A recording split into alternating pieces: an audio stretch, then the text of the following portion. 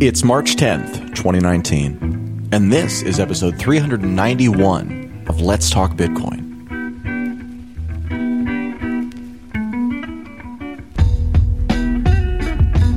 Today's episode of Let's Talk Bitcoin is brought to you by fellow early adopters and longtime friends of the show at easydns.com. When you need website hosting, domain management, email provisioning, or more, think easydns.com. And for new customers, use coupon code LTB half off, that's one word, LTB half off, to save 50% on your first purchase.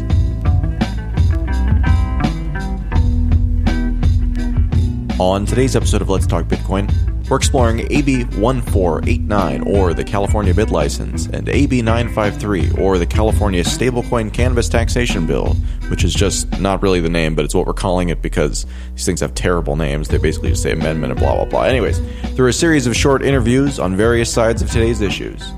First, we speak to Colin Gallagher, a longtime crypto enthusiast in California who shares his concerns about the process and substance of both bills we're talking about today. Next, Peter Van Valkenburg joins us from Coin Center from his perspective on why the California Bid License is actually a deregulating bill, why they help craft good legislation for those states who want it, and more. We close today's show with Ali Medina, Mayor of Emeryville, California, Executive Director of BlockAdvocacy.org, and a relative newcomer to Bitcoin. Ali tells us how much AB 953 and stablecoins could mean to the cash-rich but unbanked demographic, and make all users of the legal marijuana system safer by taking the giant bags of cash, armored cars, and wacky security measures out of the picture. Today's show was a little bit different. Let me know what you think. Adam at letstalkbitcoin.com. Enjoy the show. On today's episode of Let's Talk Bitcoin, I'm here with Colin Gallagher, a longtime community member who recently has been sounding the alarm on legislative rumblings underway in California right now. Colin, thanks for taking the time. Yeah, well, thank you for having me on. I really appreciate it, Adam. Okay, Colin, so let's just jump right into it. What's going on here? Basically, what I think we've got here is several bills, right? The most salient one, the one that people will probably be focusing on, the one that was linked in the Reddit thread, is AB 1489, if I'm recalling the number correctly. It says there's all these bill numbers now. This bill, introduced in 2019, is the ULC, or the Uniform Law Commission's model bill, which they've in the past tried to get adopted in various states. Pretty much beginning in, I'm not sure if it's 2015, but in 2015 we started to see California state and a couple other states attempting to adopt bit license, getting turned down, attempting to adopt it again. The ULC was involved in trying to promote a model bill that they felt they could get adopted in multiple states. It's never been something that anybody would really want, but they keep pushing it kind of quietly. I recall, I think it was in Nebraska, actually, in a prior legislative session, they tried to get it passed, like in, say, a small state, and they were hoping nobody would notice. People noticed. Yes. You'll see now this same bill, the ULC model bill, being pushed in not just California, but they'll try to split the opposition up into different fronts so that you're having to contend with various different state legislatures. So Oklahoma, you're like, Oklahoma? Yep, Oklahoma. Nevada, of all places. I doubt that anything like this would pass in Nevada, given the politics in Nevada, but it's hard to say. If you ignore it, then maybe it will pass. And if you do nothing about it, maybe it will pass. Hawaii has actually defeated bit license before, a couple times. Yet they want to introduce it there again. They're assessing, are their votes, can they get it on the floor? Can they maybe get it past the one legislative body, even if the other one won't? It's that kind of thing. These bills, though, even if you say they pass, like, say, the California Assembly, which is almost a given, like the California Assembly will pass anything now, basically. Can it pass committees? Mm-hmm. And that's the real question that people have to ask for opposition of these bills. To be effective in opposition, you have to know what committees it's likely to go to, like the Banking, Finance Committee, Appropriations. And if you can't stop it from moving forward in the Assembly in California, it's very likely that you still have a very strong chance of being able to defeat a costly bill, a bill that's expensive to business and to individuals, regardless of who people will assert it applies to. It can be stopped in Senate appropriations, even with the current partisan makeup of California and the way it is, and the majority being what it is. In fact, bills that most of the legislators in California legislature would want to pass many of them have been successfully stopped in Senate appropriations, even after having passed the Assembly with full assent. It can be done, but people should not lean back on their laurels or assume that because BitLicense was denied before, it will be again, and so on and so forth. All right, Colin. So we're just going to go through these issues in kind of a basic form. What I'd like to know about this first one, which is AB 1489, entitled An Act to Add Chapter 7 to Division 8 of the Commercial Code and to add Division 1.25, commencing with Section 3101 to the Financial Code, relating to virtual currency businesses. That's a terrible name. Anyways, if you could just start with this one. What is this bill? Why is it important? Or in terms of what danger do you think that it serves to our community or to the cryptocurrency project broadly? And what should we do about it in your eyes? Okay. Well, keeping this as simple as possible. This bill is very, very similar to past bills we've seen in California. The AB 1489 for 2019. Very, very similar. When we first saw the ULC, or the Uniform Law Commission, attempt to introduce BitLicense along with the Conference of State Banking Supervisors who are supporting their Vision 2020 concept. AB 1326 in 2015, 2016 defeated. AB 1123 in 2017 and 2018 also defeated. Essentially, you have a knockoff bill, which is AB 1489, and which the ULC, or the Uniform Laws Commission as they're otherwise known, wish to get passed in not just California, but in multiple states, which is now what they're trying to do. For people that pay membership fees to things like the ULC or the Conference of State Banking Supervisors or whatever to be part of that professional group, it's a way for them to get around the disclosure laws that require that political money be disclosed. So they're paying these people, and then these people will go and do the lobbying in the legislature. Then there's other interests that contact them and say, hey, how about you add this language into the bill? So it escapes the whole concept of being able to disclose who's paying the money politically to have this stuff happen when you see something like the ULC format bill saying, this, don't worry, it's got exemptions. You won't have to, these people won't have to get permission. It still causes tremendous pain to the industry. A full disclosure is that I work for one of the top 5 exchanges by 24-hour volume. But even if I didn't work for them, I still would be opposing this as I was even before I was working for an exchange. So AB 1489 is basically the latest attempt at a bill we've seen tried to get passed many times before over the last number of years. And it's pretty similar to the one that actually was passed, but there are some differences relative to the one in New York. Yes, there's definitely differences between the one in New York and the ones that we see introduced to the state legislatures in California and currently also Nevada, Hawaii, and Oklahoma. Notably, Hawaii has defeated BitLicense before, I think twice actually, over the course of a couple different bills, in both House bills and its Senate-type bills. What is the bad thing that the BitLicense is trying to do right now? What did they accomplish in New York, and what are they trying to accomplish with this bill elsewhere? Well, what they accomplished in New York, just really to sum up, is to make it so that people have to ask permission of the state in order to run certain types of businesses. Now, if you get a business license or if you get a license from the state to do business, you've already got some kind of a license, but this adds a new license on top of that, a license to use the kind of currency that one wants to. And then on top of it, it requires that there be information sharing from the New York BitLicense with any other states that feel like they need to engage in this BitLicense type activity. It requires sharing of customer information with the FBI. It requires periodic audits. It requires a whole range of things that essentially treat innovators as their criminals. And I don't even know a person in the space who engages in criminal activity, and we're constantly looking after compliance issues all the time to make sure that our corporates can stay onboarded and still access funding and so on. So the idea that we're under-regulated or we're not regulated sufficiently is sort of ludicrous as anybody knows who works in this space. So what's the timeline on this? And in terms of momentum, how does it look like this is likely to pass, or is this just sort of another attempt but likely to be pushed back at this point? Well, it's quite possible that with the level of awareness already given to it, I'm very thankful that there were some people willing to pin it for a few days in the Our Bitcoin subreddit to get more visibility to the issue. But I've indicated before, and I think it's safe to say that pretty much anything will pass the California Assembly. Doesn't mean, however, that it can't be stopped, because you could still say, well, we'll stop it in the Senate committee, like the Senate Appropriations Committee, because of the cost of it.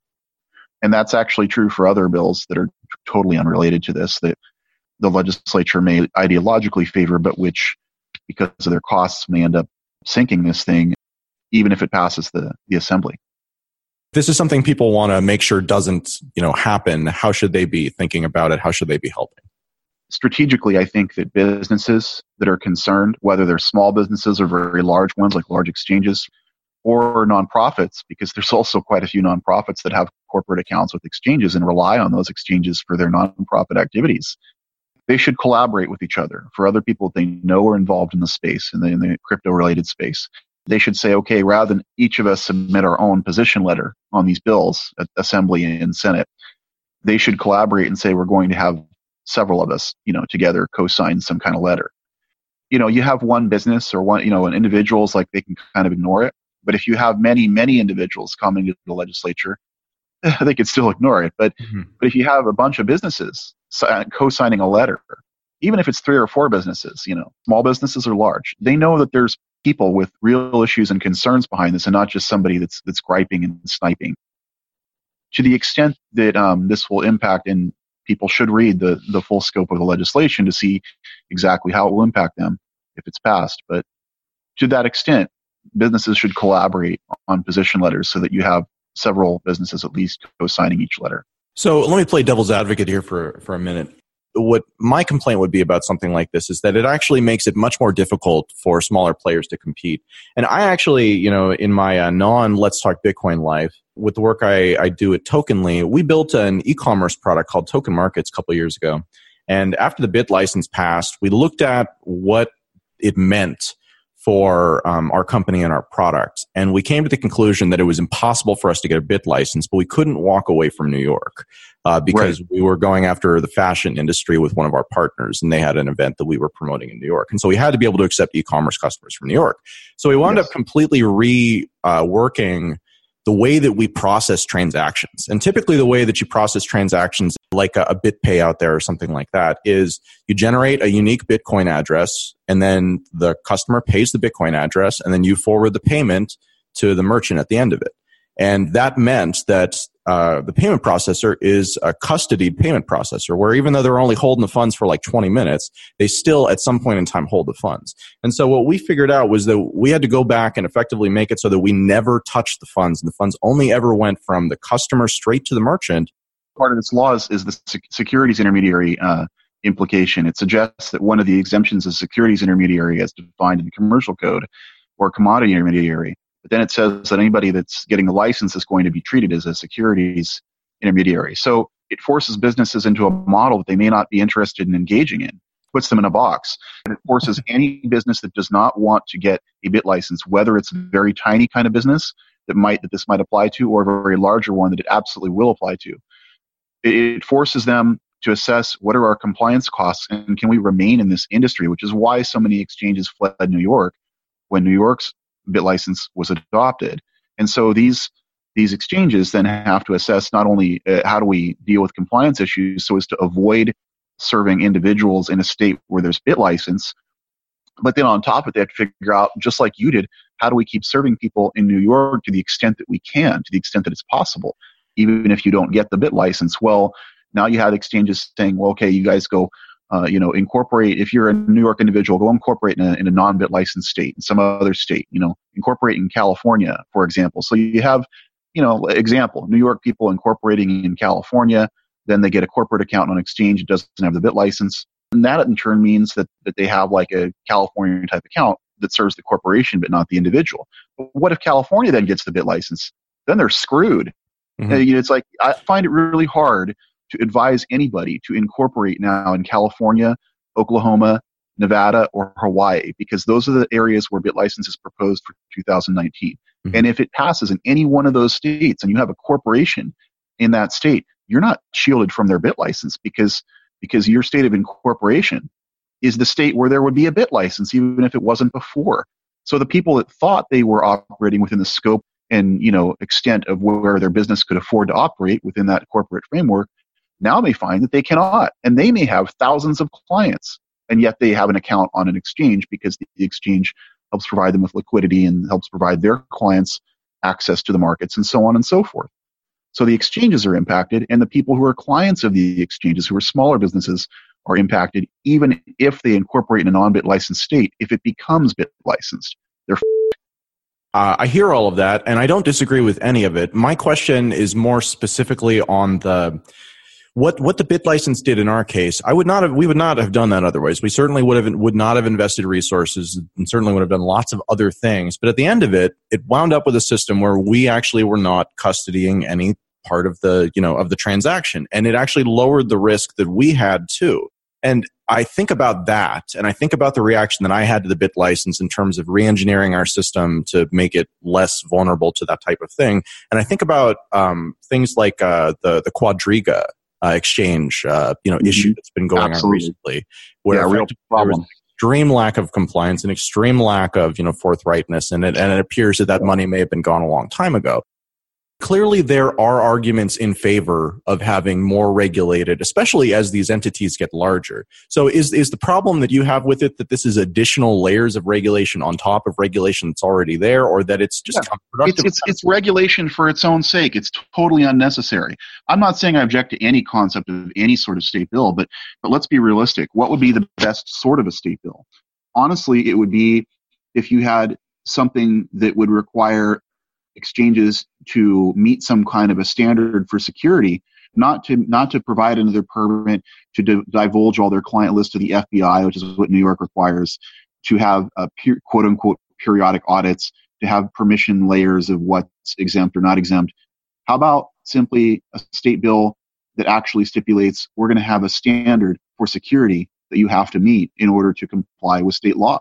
Because that wouldn't be a horrible state law. People might still object to it, but in all honesty, if you're a client of any exchange, your hope is that not only would the exchanges themselves be good enough to police themselves and create the best possible security, but if they can't, you would hope there would be a minimum security standard that might be required for them at some point.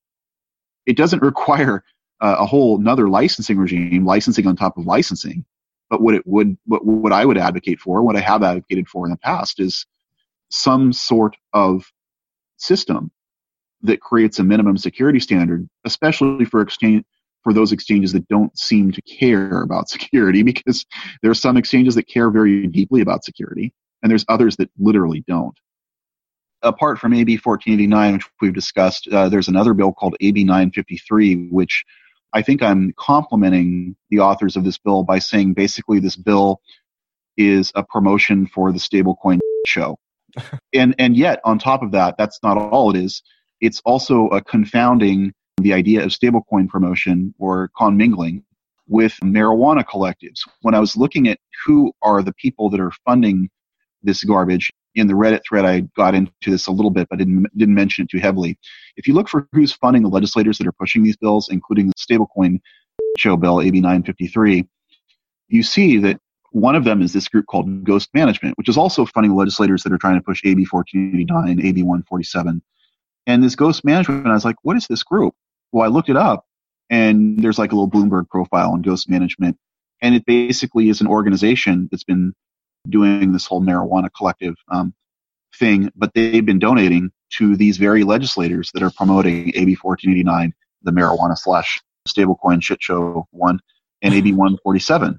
So I'm like, oh, this is interesting, Ghost Management. And then they're a subsidiary of another company, which is also very interesting. So you have a few different companies that are promoting this bill, and very ineffectively attempting to use their corporate names as a shield. Ghost Management, oh, we know exactly who they are, because you can look it up on Bloomberg just by typing in a couple words. They want there to be taxes paid on marijuana in stablecoins, which is sort of what the bill is basically promoting. And so somebody from the stablecoin industry is right now sort of sneaking around Sacramento, leaving a slime trail, trying to promote AB 953. And that's really, I don't know what else to say about this. How does this stuff pass? How does anything pass? But there's over 2,000, how many god-awful bills are there in California right now? 2,000 something, I think it's 2,500. There's several hundred more bills that were introduced by the deadline this legislative session than there were last year. I think last year it was 2,170 something bills. This year it's 2,000, I think 500 and something. So you get the idea. It's very easy for this all to get sort of lost, like nobody sees what's going on because there's so many. It would be very easy to miss it. Who's asking for this? Like, well, I don't know. I mean, apparently the Ghost Management Group is definitely behind it. They feel that if they get this quote unquote city cannabis tax that's indicated in the bill, to be able to be paid by a stable coin, perhaps, I don't want to say which stable coin, but anyone probably. Although I'm guessing there's a few top stable coins in terms of, the dominance that are most pushing for this thing. And then they want to do this to quote unquote, in the terms of the bill, for cannabis licensees or people that are licensed in California, even if the federal government doesn't permit that, it's still, state is kind of looking the other way and saying, as long as you pay us our piece, then we'll let you do whatever. So it's that. And then there's another tax, a county tax and a city tax, which they want to be able to have favored for stablecoin payment via this bill. Kind of strange that somebody would actually advocate for taxes to be paid in a certain way. Why don't they just say, we're not going to restrict how you pay. You can pay us however you want. No. Instead, they have to promote a stablecoin. Again, playing devil's advocate here for a second, one of the biggest problems that California has in terms of the recreational marijuana industry is that dispensaries can't access the banking system in the same way that other businesses can. And so one could see how if you were resigned to not having the like normal way that everybody else does business work for this one particular sector of the economy, then you could make an argument for a stablecoin because it allows you to do the remittances without using a bank as an intermediary, effectively, because you're using the network as an intermediary. I mean, it's kind of a weird way to address the problem, but it's a little bit novel in that way. Besides the fact I'm not sure it's that novel at all because actually, if they really wanted people to be able to pay, they would simply not pass any more new bills. They would say, gee, back in 2000, I think it was 2014, I can't remember the year, but Brown signed into law something basically saying that virtual currencies can be, treated as money and isn't going to violate any law or whatever. So after that was passed, there were still legal issues that, that people work through in terms of saying, we wish we would have even more permissions or that there'd be more regulatory clarity or whatever. But once Brown signed that law, I forget what it was, some law in 2014 or 15 or whatever, then people were like, yeah, Bitcoin or any other virtual currency is treated basically as money if you want to treat it that way for the purposes of some kind of payment. So why would you even need this bill? You don't. It's just promotion for the stablecoin industry. So whether you're in California or where it's also been introduced in Oklahoma, Hawaii, Nevada, and potentially other states as the year goes on, you should be opposing these bills. In California, AB 953 is the marijuana-related one. AB 1489 in California is the one that probably irks people the most, or would, whoever you are in the industry, especially if it directly applies to you. And then the similar bill to AB 1489 in California is also being promoted, as I mentioned, in Oklahoma, Nevada, Hawaii. In Oklahoma is HB 1954. In Nevada is SB 195. In Hawaii is SB 250 and HB 70, Senate bill and House bill. So if you're in the industry, you should collaborate with other people in the industry and have a couple different businesses or 3 or 4 or 5 different businesses co-sign a letter of opposition to be sent into these various legislatures. Not just California, but Nevada, Oklahoma, Hawaii. Telling them how you feel. Telling them whether or not you really want that to be the model for us in the future. And we're going to include all of the names of the bills and links to the text within the show notes of this episode, so you can take a look at any of the ones particularly yourselves. If you find yourselves in Oklahoma, Hawaii, or Nevada, you'll want to check out the local state version of that bill. Colin, thank you very much for your time.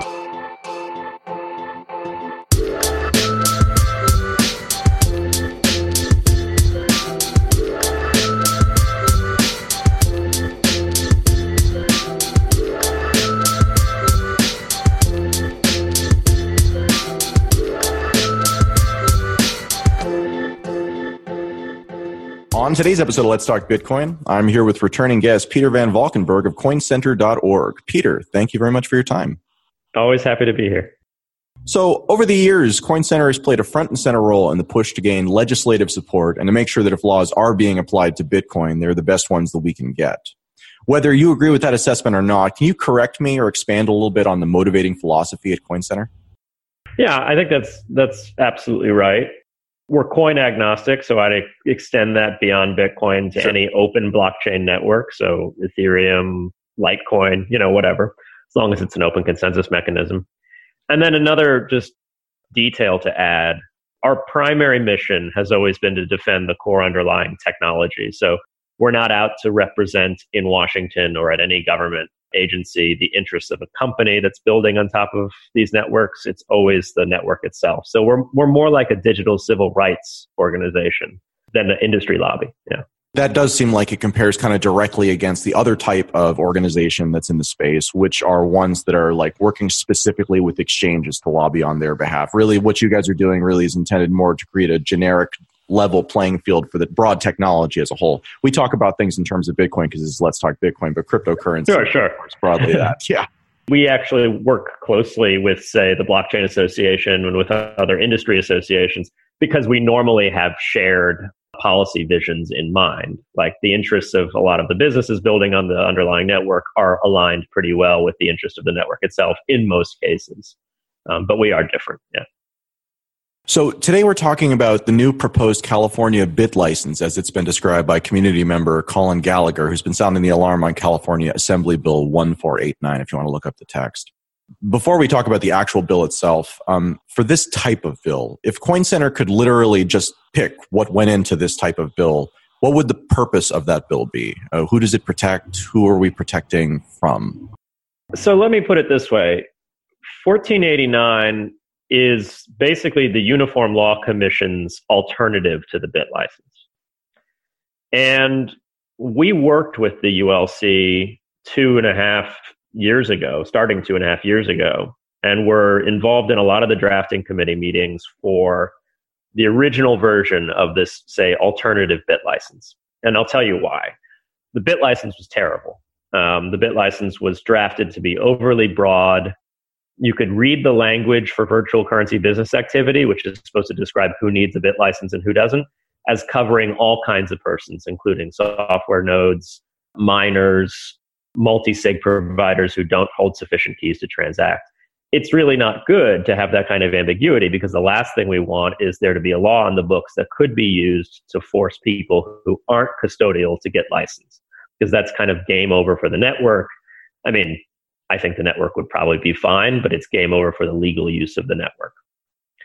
And so the bit license was this big problem for us.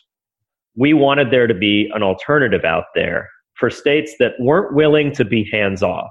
So there are some states that are willing to be hands-off, like Texas, Kansas, Illinois. Partially after we helped the regulator in Illinois understand the alternatives, they said, yeah, actually, we don't want a licensing statute for this stuff at all yet. And Wyoming and New Hampshire, which passed laws saying, Bitcoin businesses, if you're just doing crypto to crypto stuff, you don't need a license. So that's great. Coin Center completely supports those states that want to take that hands-off approach. But that said, it's politically unrealistic to imagine that all states are going to be willing to be that hands-off. Some states typically have Democrat majorities in their state legislatures, but I don't want to paint too broad of a brush, are just always going to be more concerned with consumer protection than they are with being really like laissez-faire, hands-off innovation. So in those states that are going to want to pass licensing laws or require licenses from Bitcoin exchanges, we wanted there to be a good law out there that wouldn't have the sort of alarming ambiguities that the bit license had, that would be extremely clear in the way it was written so that it would only cover people who hold other people's Bitcoins. In other words, only cover the Coinbases and, say, Zappos of the world and never cover the BitGos when they offer their multi-sig solution, or for that matter, Bitcoin Core or, say, a Lightning Network node, all these other non-custodial players who are hugely important. And so we worked with the Uniform Law Commission on drafting that law. They have a pretty open process, quite frankly. I was able to go to all the drafting committee meetings, and there were like 7 of them. And we said, here's the one definition Coin Center really cares about, is this definition of control. because the definition of control determines who is holding Bitcoins for other people and therefore needs a license. And the definition that we suggested and the ULC ultimately adopted in their model law was control is the ability to unilaterally execute or indefinitely prevent a Bitcoin transaction. I'm paraphrasing a little, but that's the essential logic of it. And it's important because that means that somebody who has 1 out of 3 keys in a multisig, 1 out of 2 because they're a Lightning node and there's an N-lock, none of these players have the ability to indefinitely prevent or unilaterally transact. So they don't need a license under the ULC's law. And again, the ULC's law is the text of what's going on in California. So looking at the text of AB 149, section 3102, line 3, control means both of the following. When used in reference to a transaction or relationship involving virtual currency, power to execute unilaterally or prevent indefinitely a virtual currency transaction. And then B is, when used in reference to a person, the direct or indirect power to direct the management, operations, or policies of the person through legal or beneficial ownership of voting power in a person or under a contract arrangement or understanding. So basically what this says here is that in order for you to be considered someone who has control, you have to actually have control. Exactly. And so looking at the bill, that actually is in here. And so that's quite interesting. I have a couple of specific questions about this based off of what you've said so far. One thing, hearkening back to my conversation with Colin, we talked about the ULC, and he viewed it as kind of a negative thing, actually, as a way where these are bills that need to be fought. And so it's a way to save on the cost of creating these bills individually in each legislature. And instead, you just craft one and then you push it through all of these different sort of industry channels and try to get it turned into state law. And he was viewing that as a bad thing because he sees these laws generally as a bad thing. I mean, do we need these laws? Do we actually need regulations on the books, even in the case of states that want them? Because, I mean, don't many of these regulations already apply? So banking regulations don't already apply unless you want to construe what a Bitcoin exchange is doing as taking deposits. And that's a difficult thing to argue. And also it'd be rather bad because it would basically give exchanges free rein to run essentially fractional reserve Bitcoin banks, because that's what banks do. So banking laws are irrelevant to the conversation, really.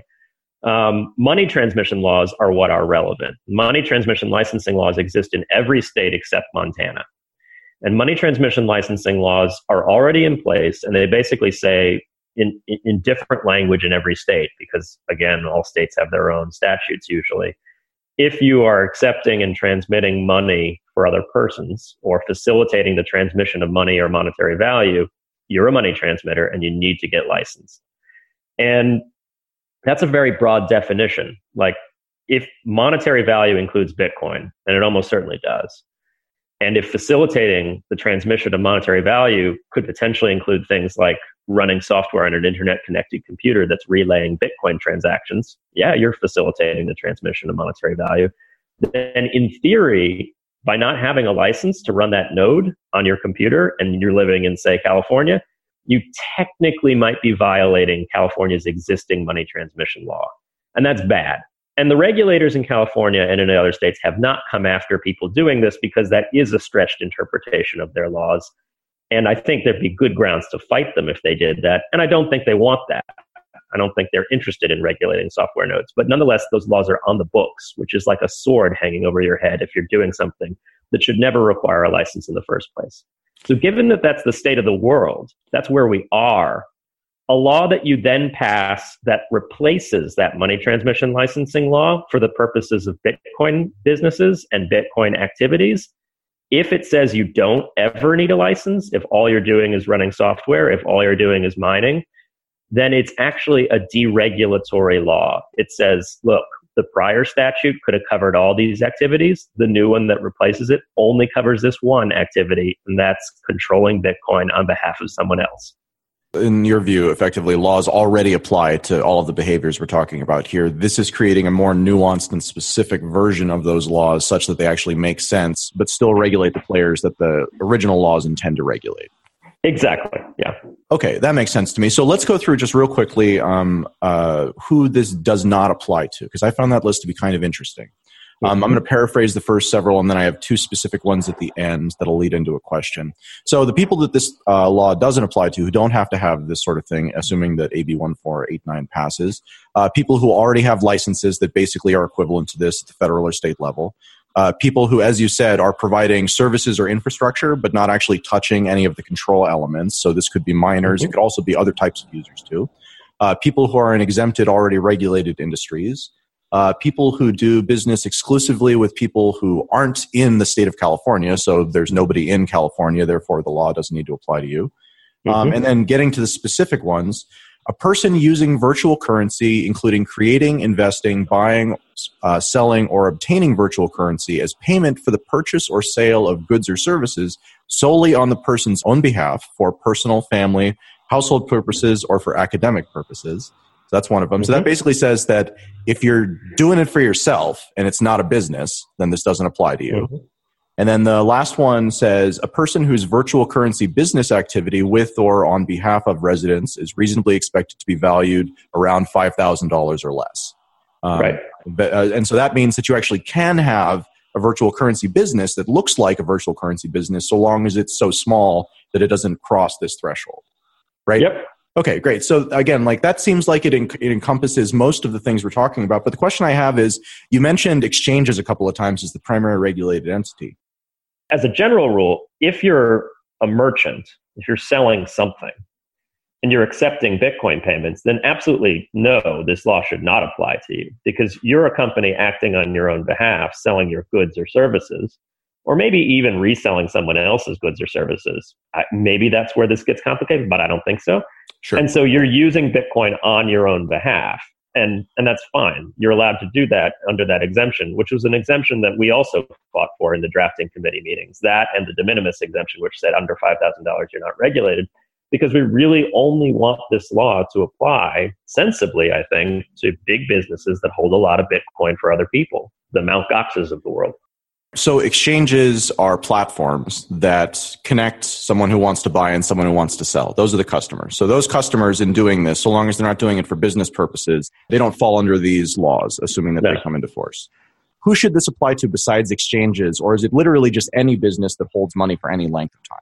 No, it should really only apply to exchanges. That's the purpose of that exemption that says that an individual or a business who is acting on their own behalf, buying, selling, holding anything, is not covered by this act.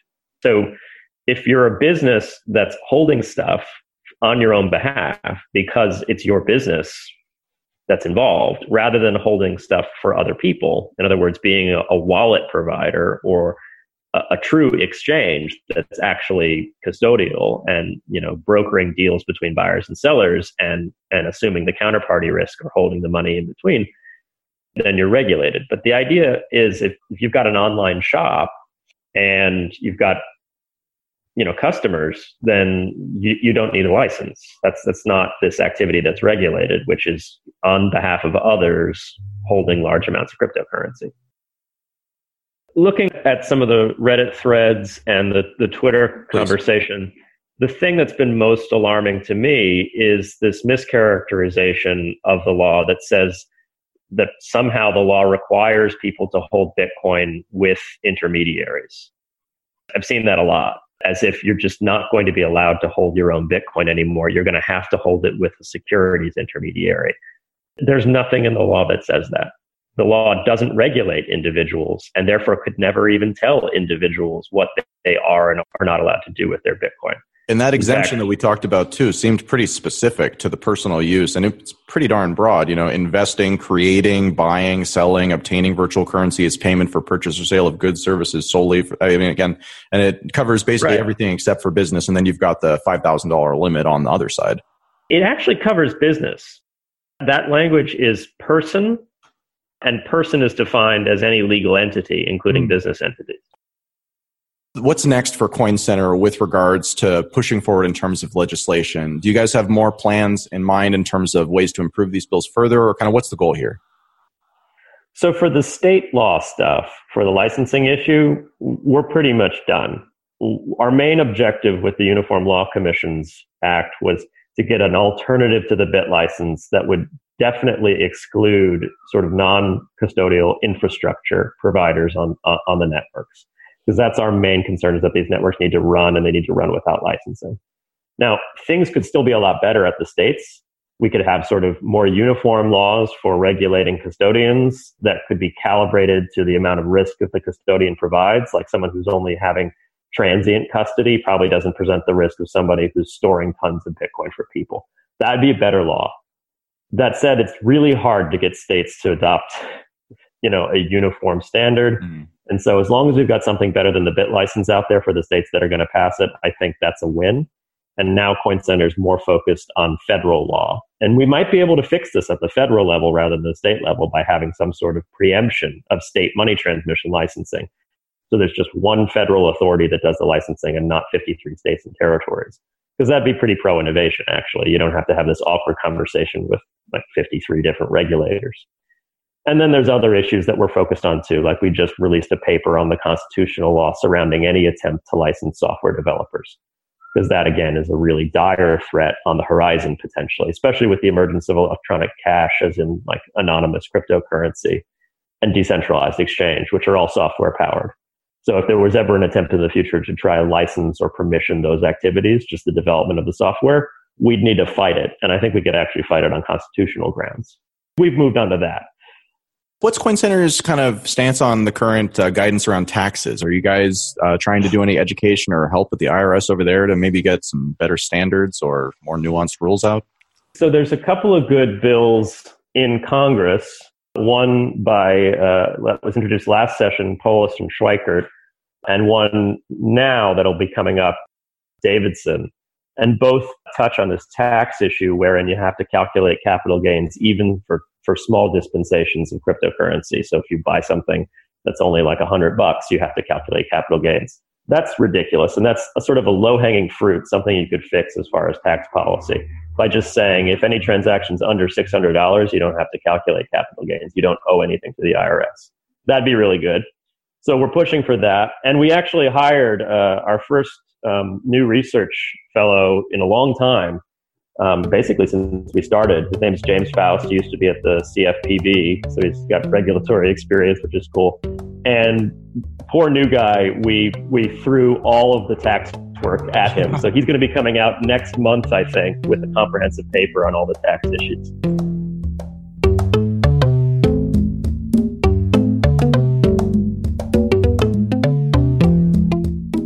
Today on Let's Talk Bitcoin, I'm here with Ali Medina, the mayor of Emeryville, California, and the executive director at blockadvocacy.org. Ali, thanks for taking the time. Thanks for having me on. So before we get to the topic at hand, can you tell us a little bit about yourself, when and how you became interested in Bitcoin or cryptocurrency broadly? A little over a year ago, somebody that I used to work with at the San Francisco Democratic Party, Jason Wong, who's on our board, was like, you should start learning about blockchain. It's really important in the regulatory space, and we need more policymakers involved. And so he sent me some books to read. I got really interested in it, and I started looking up what the regulatory landscape was. It's a mess. It's a total and complete mess. They invited me to a dinner party with a bunch of crypto and lasagna in San Francisco, as one does. As one does. And, they said that they had talked to several political consulting firms, but nobody there knew anything about blockchain, and they didn't feel like they could really help bring to California what had happened in Wyoming. They were looking for sort of a plan forward. And with my background in union organizing and my experience in both local and state politics, I thought I really could see a path here in California. And so I sort of laid out what a 2-year plan would be. And we started year 1 last year, and now we're in year 2. Okay, so I want to dig into that a little bit more. Can you talk a little bit more about your background before you got into cryptocurrency? Because as I mentioned, you're the mayor of Emeryville, and you're younger than I am, and I usually feel like the youngest guy in the room when it comes to stuff like this. So kind of how did you find yourself in that situation where you were becoming the mayor of Emeryville at a young age before you were even interested in cryptocurrency? Okay, so I actually was not the mayor before I got into crypto. Small cities work on a rotating mayorship process. It's called a mayor system, which I feel like is a rude way of explaining it. But basically, they elect 5 council members in Emeryville, and we rotate year after year. So I was elected in 2016. That was a really rough election night for me personally. Mm-hmm. I was really excited and then also crying. So prior to that, I've been working in politics for my entire adult life, which, is a decade post high school, really. I worked on congressional campaigns during college. I worked for what I'll call a progressive puppy mill right after college, where I just churned out campaigns. But I had a staff of 22 people by the time I was 23 years old. I then applied for and got really lucky and got a job directing the San Francisco Democratic Party, which was just a really cool springboard for me to get more interested in statewide politics and understand party politics and the connections in between the two. I did some consulting for the California Bicycle Coalition and found out that I really care about transportation policy, and I can really see how it affects our streets and how people live. It's a social justice issue. And so when 3 people decided to not run again for their seats on Emeryville City Council, the current mayor recruited me to run. She said, we're a small city, you're young, super politically active, and you've got ideas around transportation, just go for it. So I did. I got elected at the age of 27. Today, I'd like to talk with you about what I'm paraphrasing as the California Cannabis Stablecoin Taxation Act, which is formerly known as the California Assembly Bill 953, and it has a basically unreadable real name because it's basically an amendment. I read the text of this bill, and it is not much of a bill at all. It defines a couple of different terms. More importantly, it says that if this bill passes, then within about a year and a half, the relevant commissions have to come up with a rule and with a method by which cannabis producers, cannabis retailers, and other parties who are taxed in the medical or retail marijuana system in California may, but do not have to, remit payment in the form of a stable coin. Yeah. It's one of those things where, I can see why this would happen in sort of a general sense. I guess it's better to have more options and more competition, but I'm not seeing the acute need for this. Can you kind of explain the thought behind this bill or what it's trying to accomplish? There's actually a great need for this bill. California legislator has been struggling for years to come up with a solution to the cannabis banking problem. Mm-hmm. Ever since even medicinal marijuana became a thing that cities were doing, they realized you can't bank marijuana because banks need to be FDIC insured, and because the federal government means most banks do not take marijuana clients. So it's a cash-based business, which is very retro and very dangerous for a lot of reasons. As the mayor of Emeryville, I'm aware that when we permit marijuana businesses, one of the things we do is require them to show their security plans to our chief of police. The concept of security being such a big thing is a thing that a lot of small towns use to not allow marijuana businesses to operate in their jurisdiction, which is one of the parts of the statewide bill. So security has always been a big problem. Any jurisdiction that does allow marijuana businesses has to collect tax dollars from them, right? And that is done with armored vehicle most of the time. You have armored cars, which are expensive to hire, and people with bags of cash coming into City Hall. And then you have City Hall employees. This has been happening in Berkeley and Oakland for years, not in Emeryville yet because we just got our first business. Going to City Hall, and they have to count out tens of thousands of dollars of cash at a time.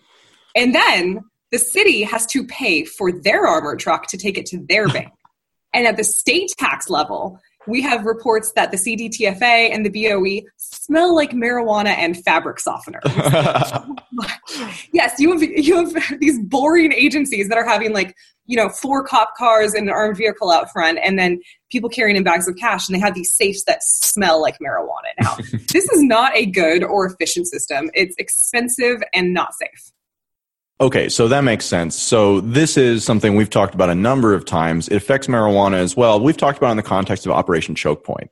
I think that's what it was called, which was against adult service providers and stuff like that. Things that aren't actually illegal under most circumstances, but which are kind of beyond the pale under certain situations or to certain groups of people, and therefore they wind up getting excluded either at the federal level or even at just kind of the state policy level. From the ability to use the banking system. And that banking system is very important, not just for people actually being able to, walk into a store and use a credit card like they do everywhere else, but as you said, because it means that otherwise you have to deal with these gigantic stacks of cash, which has this huge infrastructure, which actually creates most of the danger around the legal space.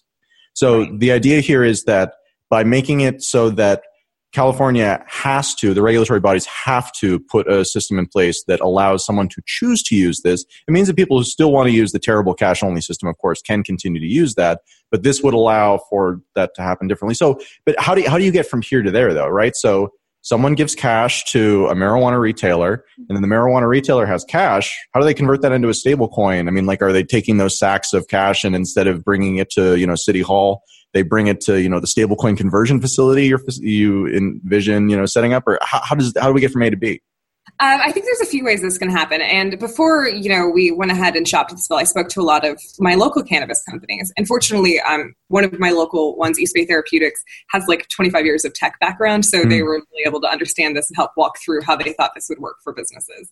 So what we envision happening is one of two things. I think there will probably be, once this passes, a cottage industry that pops up to service maybe, a stablecoin facility where you can bring in your bags of cash. I mean, maybe there will even be a marijuana cash-backed stablecoin because there's so, in fact, much marijuana cash. But that's not what we're prescribing. The businesses, especially the ones with more tech-savvy consumers in the Bay Area, would probably start accepting virtual currency initially and offer consumers a discount to pay them in virtual currency because it's much cheaper for them to accept it and to hold it than for them to deal with the cash. And there's a new bill up to also lower the excise tax. So all they really need to do is get up to a quarter of what they have into virtual currency. They could have one of those Bitcoin ATMs up front for some consumers. I'm sure a bunch of people have Coinbase wallets and they could just pay up front like you would with Google Pay. And so there's a couple of ways of getting the virtual currency into the system. But what most of the businesses I've talked to have said is they think this will be a ripple effect. They think the entire industry will start moving towards virtual currency. It's interesting that this is being phrased effectively as a bill, because this is something we've actually seen pop up from the broader cryptocurrency community a couple of times with different types of tokens that really targeted this problem and said, if we can get a specific marijuana coin or something like that into these spaces, then we can solve this problem. And it really hasn't happened. I can speak to a bit of why. When I started speaking to cannabis businesses, they said they'd actually been reached out to many crypto companies and didn't want to have anything to do with them because they didn't understand the industry. They were scared of getting involved in anything that had questionable regulations because they were already in a precarious legal position. And so when I started talking to them and said, you're the mayor, we'll listen to you. And if there is a legal framework to do so, that's something we really want to get behind. So this is supported by the cannabis industry because they want to have like a framework that explains exactly what's required and has some consumer and business protections for them so that they're not getting ripped off. Because right now, banks are charging them ridiculous fees to even bank in cash. They're just really going after them. They're getting gouged by everyone. So they don't want to, go with this new industry without having any sort of consumer protections in place. I don't know how much you looked at California's other bills, but for the past couple of years, there have been multiple working groups to try to address the cannabis banking problem. 2017, the state treasurer's report says, we got nothing for you, use armored cars. They spent a lot of money and another year convening a cannabis banking working group. And they released the report December 27th of 2018. My holidays were fun. So I got to read 127 pages of state treasurer's report that said cryptocurrency is not a good solution and no explanation of why. And then another 200 paragraphs about why a public bank is financially infeasible, which I agree with. There was a bill last year that failed, SB 930, that would have created a cannabis depository institution, aka the Dank Bank bill by Senator Hertzberg.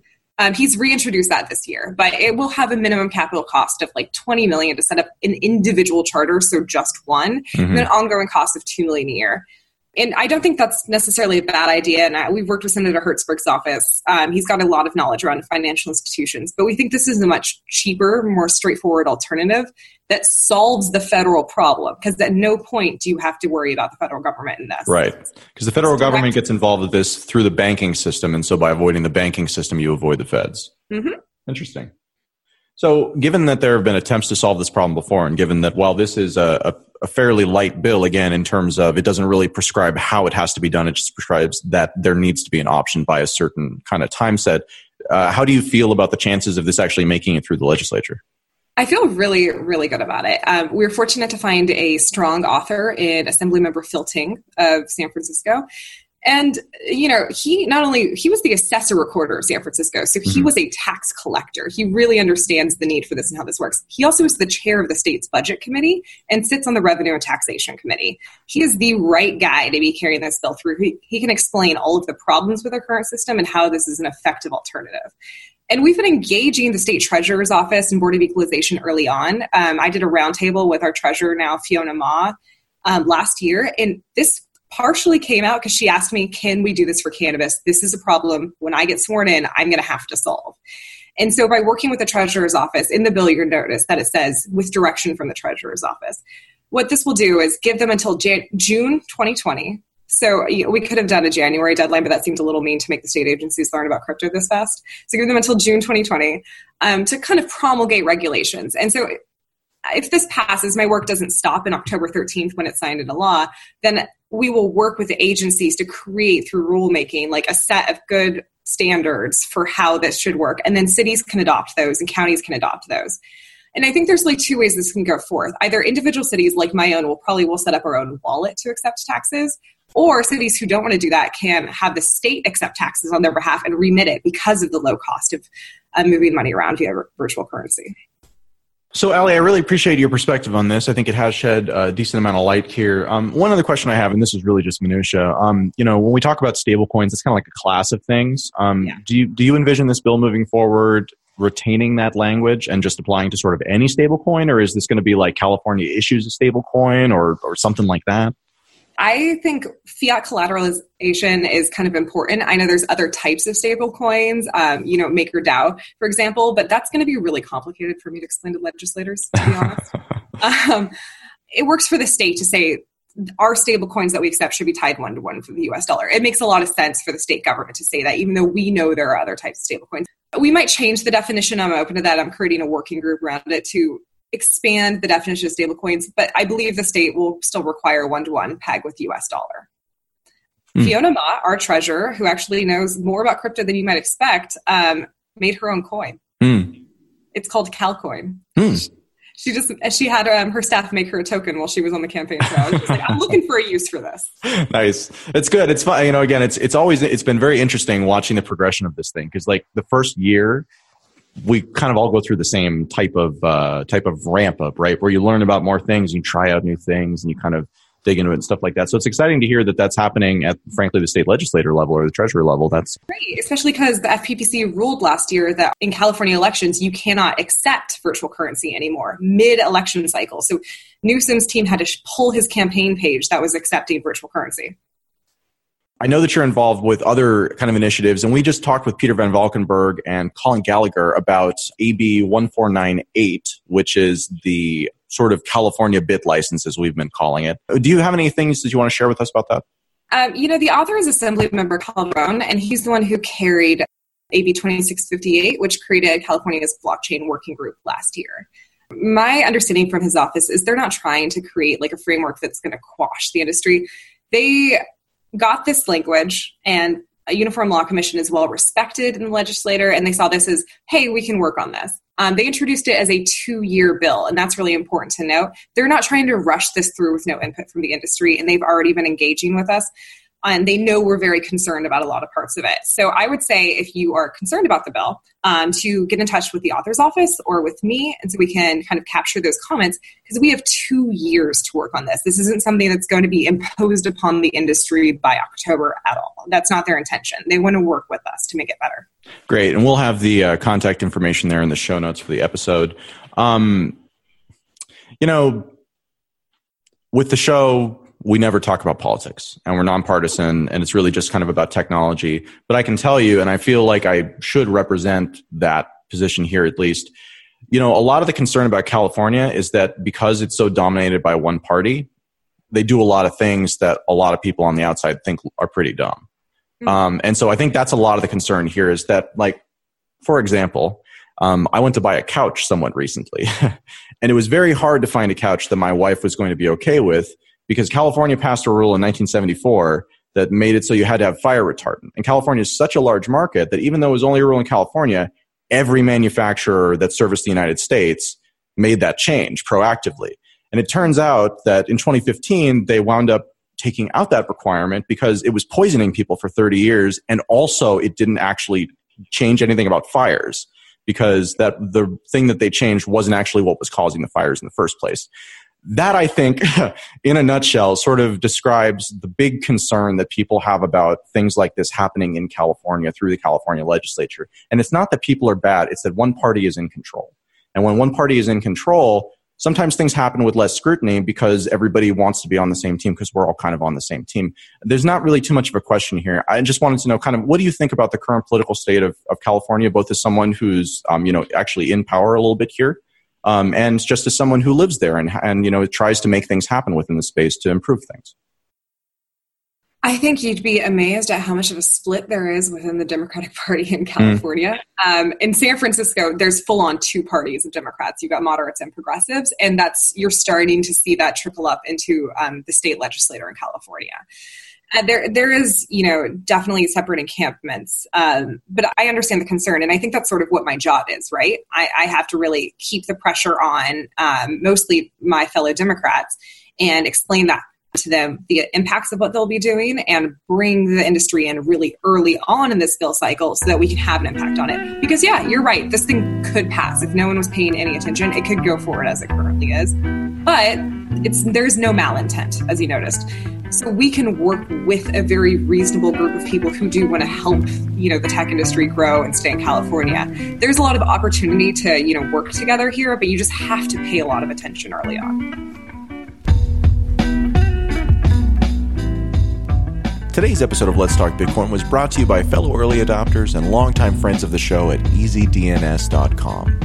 When you need website hosting, domain management, email provisioning, or more, think EasyDNS.com.